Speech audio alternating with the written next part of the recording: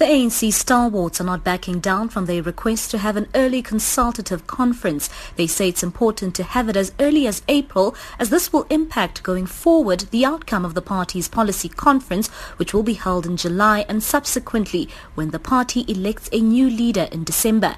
ANC stalwart Reverend Frank Chikane.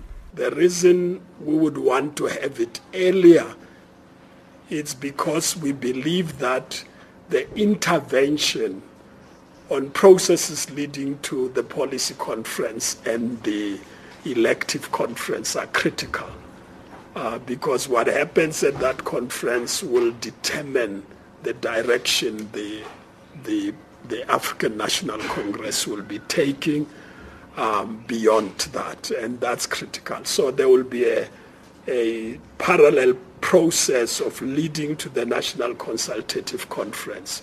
The stalwarts also spoke at length of the interventions that still need to be made within the party, also focusing on the policies surrounding the electing of a president of the party and the country. Chikane says some of the current policies may need to be changed.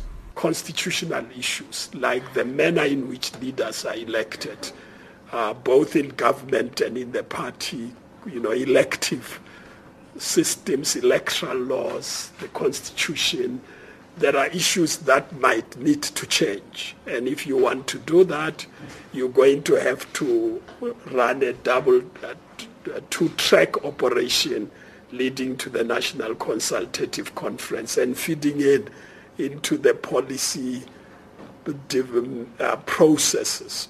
The stalwarts say their current interventions are not actions of factionalism, but are seeking solutions to continue to drive the party forward. Stalwart Sydney Mafumadi says they are simply trying to bring about change. We took up the cudgels on behalf of an ANC we know, an ANC which brought us up on the basis of certain principles and values from which we have witnessed over a period of time a deviation.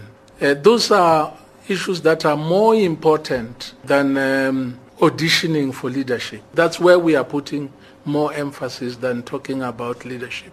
It is possible that some people might see a spectre of factionalism, even where it does not exist. The party will elect a new president as it prepares for its elective conference this year in December.